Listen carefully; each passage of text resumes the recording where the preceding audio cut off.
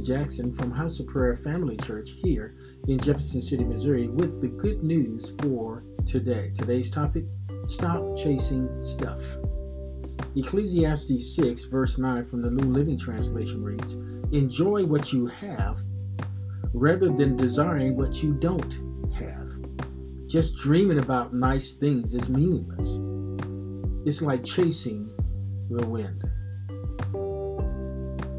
He who dies with the most toys still dies. Now, I don't know necessarily who came up with that phrase, but I thought it was interesting. He who dies with the most toys still dies. When stuff becomes our reason for existing, then we lose perspective and life gets out of whack. Everything suffers, our relationship with others and with God especially. Stuff becomes our God. Why? Because that's our primary pursuit.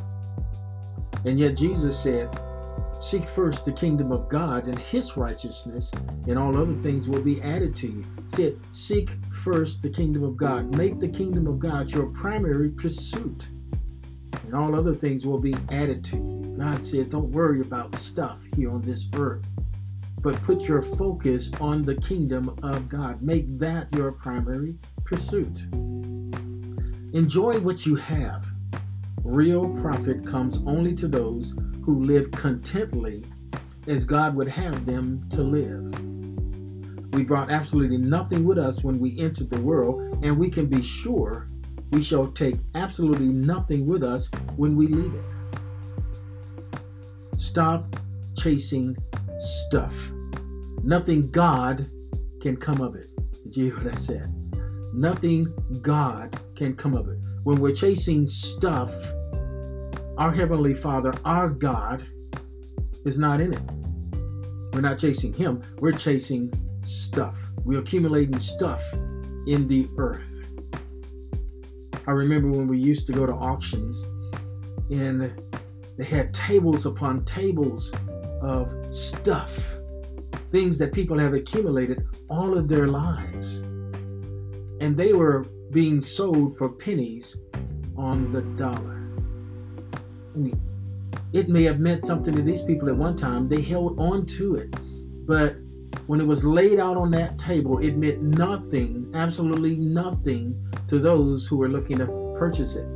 Matter of fact, they would hold out until that price that auctioneer was repeating over and over and over again until it came down, and then he finally said, anybody, can I get $1?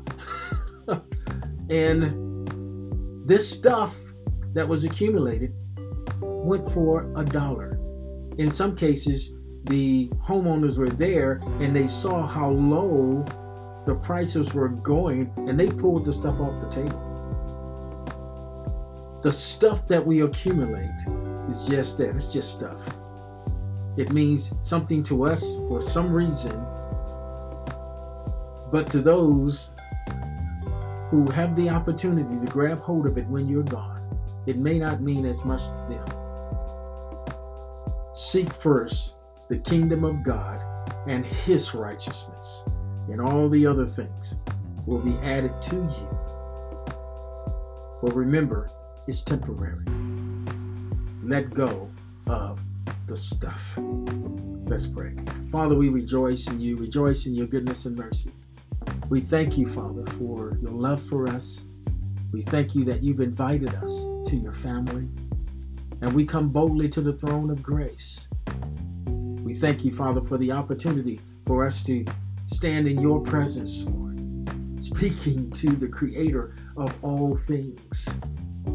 What a privilege, what an opportunity. Forgive us for those times, Father, where we've sought after things, stuff, and we've made that our God, accumulating great wealth on the earth without pursuing you. Forgive us, Father, for not making you our primary pursuit.